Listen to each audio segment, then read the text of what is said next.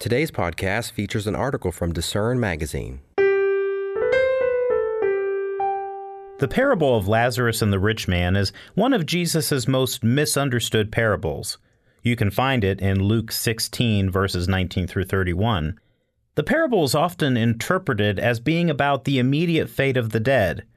After all, a surface-level reading seems to show that the beggar Lazarus dies and goes to heaven, while the selfish rich man dies and descends into hell.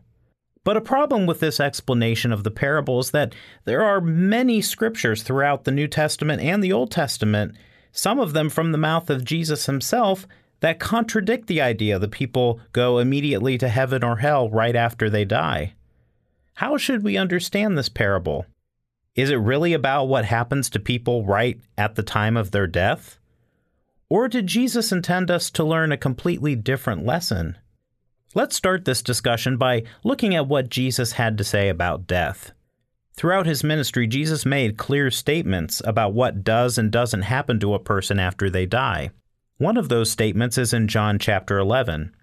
This is the story of when Jesus resurrected his friend Lazarus from the dead. Now, of course, this isn't the same Lazarus from the parable. This is Lazarus, the brother of Mary and Martha. But going on, he told his disciples in verse 11 of John chapter 11, "Our friend Lazarus sleeps, but I go that I may wake him up." When the disciples were confused about what he meant, Jesus clarified his statement very simply. He said Lazarus is dead. So Jesus likened death to sleep. Sleep is a state of unconsciousness. Jesus' words harmonize perfectly with many other scriptures throughout the Bible that describe death in the same way, as sleep. You can find one of those scriptures in Ecclesiastes 9, verse 5. So it would be contradictory for Jesus to teach that the rich man and the beggar Lazarus were very much awake after they died, when he said that his friend Lazarus who had died was sleeping. Now, what did Jesus teach about going to heaven? Did he say anything about that? Jesus actually made a very clear statement on the topic in John chapter 3. Now, that's the famous chapter that has, in verse 16, the scripture about God so loved the world that he gave his only begotten Son. But a few verses above that, in verse 13, he said these words, "No one has ascended to heaven but he who came down from heaven." The New English translation makes it even clearer. It translates it this way, "No one has ascended into heaven except the one who descended from heaven, the Son of Man." So it would be strange and inconsistent for Jesus to say in one situation that no one has gone to heaven, then later say that Lazarus the beggar goes to heaven. Well, what did Jesus say about hell? We find a very clear statement in Matthew 10, verse 28. Here Jesus said, "But rather fear him," that's the Father, "who is able to destroy both soul and body in hell." The key word to focus on there is destroy. Jesus associated hell with destruction. When something is destroyed, it ceases to exist. Jesus described the real hell as a place of complete destruction, not a place where people are conscious and tormented constantly, or as the common belief goes, for all of eternity. This is consistent with how many other biblical writers described the fate of the wicked.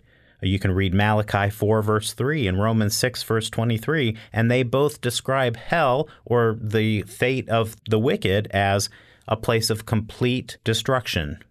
So these statements give us a clear understanding of Jesus' teaching on this topic.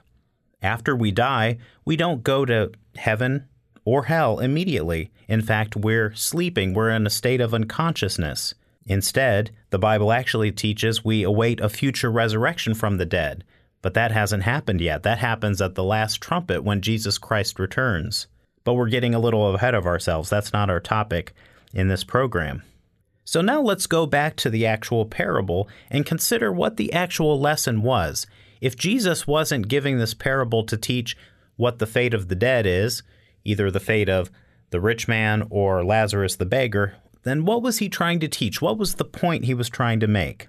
Well, first of all, we have to consider that when looking at a parable, we have to recognize first what a parable is and what it is not. A parable is a short, fictitious story designed to teach a moral or spiritual lesson. A parable is not to be taken literally, and every aspect of the parable is not to be used to come to a doctrinal conclusion about the teaching of the Bible. It's to teach a specific moral lesson. Many are actually surprised about the statement Jesus made in Matthew 13, verses 11 through 15, where he said that he gave parables because they made it harder for people to understand. He in a sense, wanted to veil the meaning and only reveal the meaning or lessons of these parables to certain people who he was working with. He would often explain the parable later to his disciples after he gave it to a larger group of people. But when Jesus wanted to teach something clearly, when he wanted to make a statement of universal doctrinal truth, he didn't use parables. He made those statements very clearly, just like the statement we read in John 3, verse 13. We read that earlier in this episode, where he said, "No man has ascended to heaven." That is a clear, direct statement of truth. A parable is not exactly that kind of statement. A parable is a story, again, designed to teach a moral lesson. So when looking at a parable that Jesus gave, we have to dig a little deeper than just a superficial reading. We have to look deeper than the surface level story. We dig deep to get to the core moral lesson Jesus was talking about, and not getting lost in the details of the fictional story he used to deliver that lesson. As an analogy, we could think of a parable as the wrapping paper concealing a gift. When we receive a gift, we don't get caught up in the details of the wrapping paper, what it looks like, how it's wrapped, if there's a bow on it. What we should be really concerned about is the gift inside. That's the important thing. And it's the same with parables. Parables are stories designed to teach a very practical, tangible moral lesson, and that's really what we should be concerned about. So to get to the point of this parable, first of all, we have to look at the context in which Jesus gave it, because usually the context explains what really his thinking was and what the point was he was trying to get across. The context of the parable of Lazarus and the rich man is a conflict with the Pharisees. We read that context in Luke 16, verses 14 through 15. Let's read it here. Now the Pharisees, who were lovers of money, also heard all these things, and they derided him. And he said to them, "You are those who justify yourselves before men, but God knows your hearts. For what is highly esteemed among men is an abomination in the sight of God."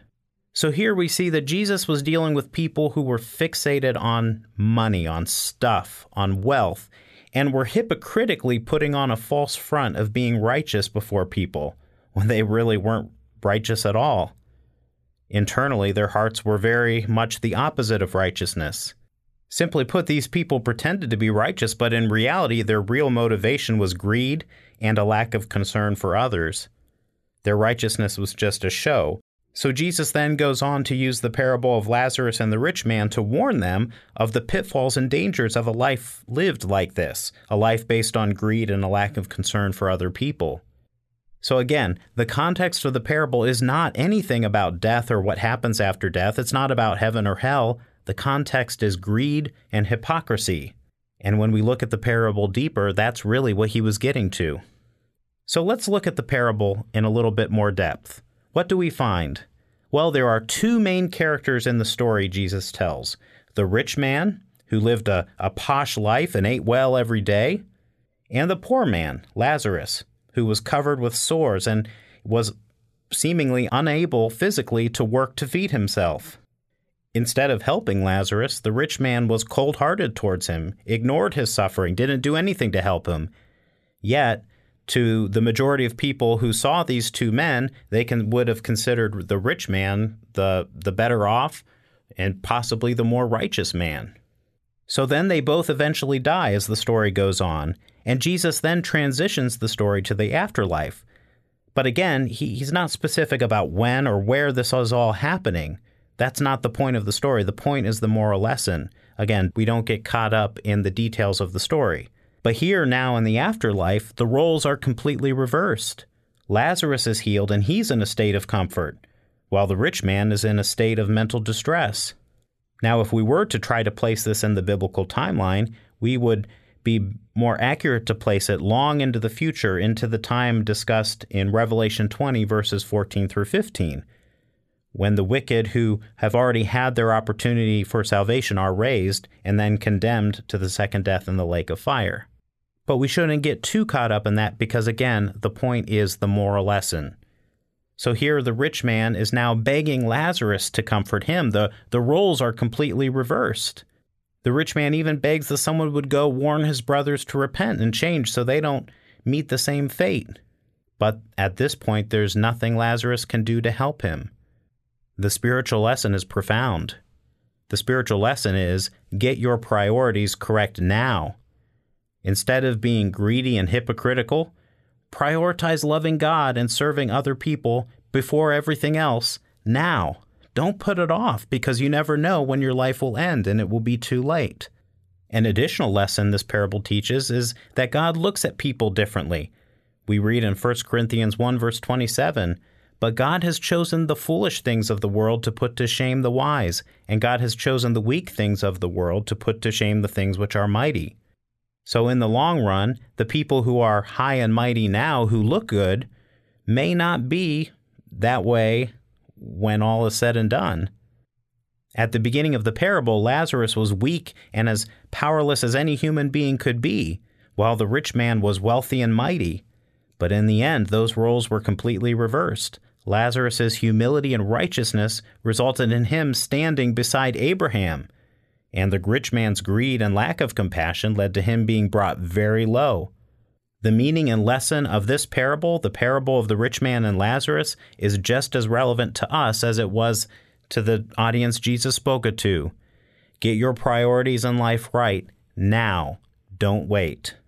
For Discern Magazine, I'm Eric Jones. Thanks for listening. For more information from today's featured article, visit lifehopeandtruth.com.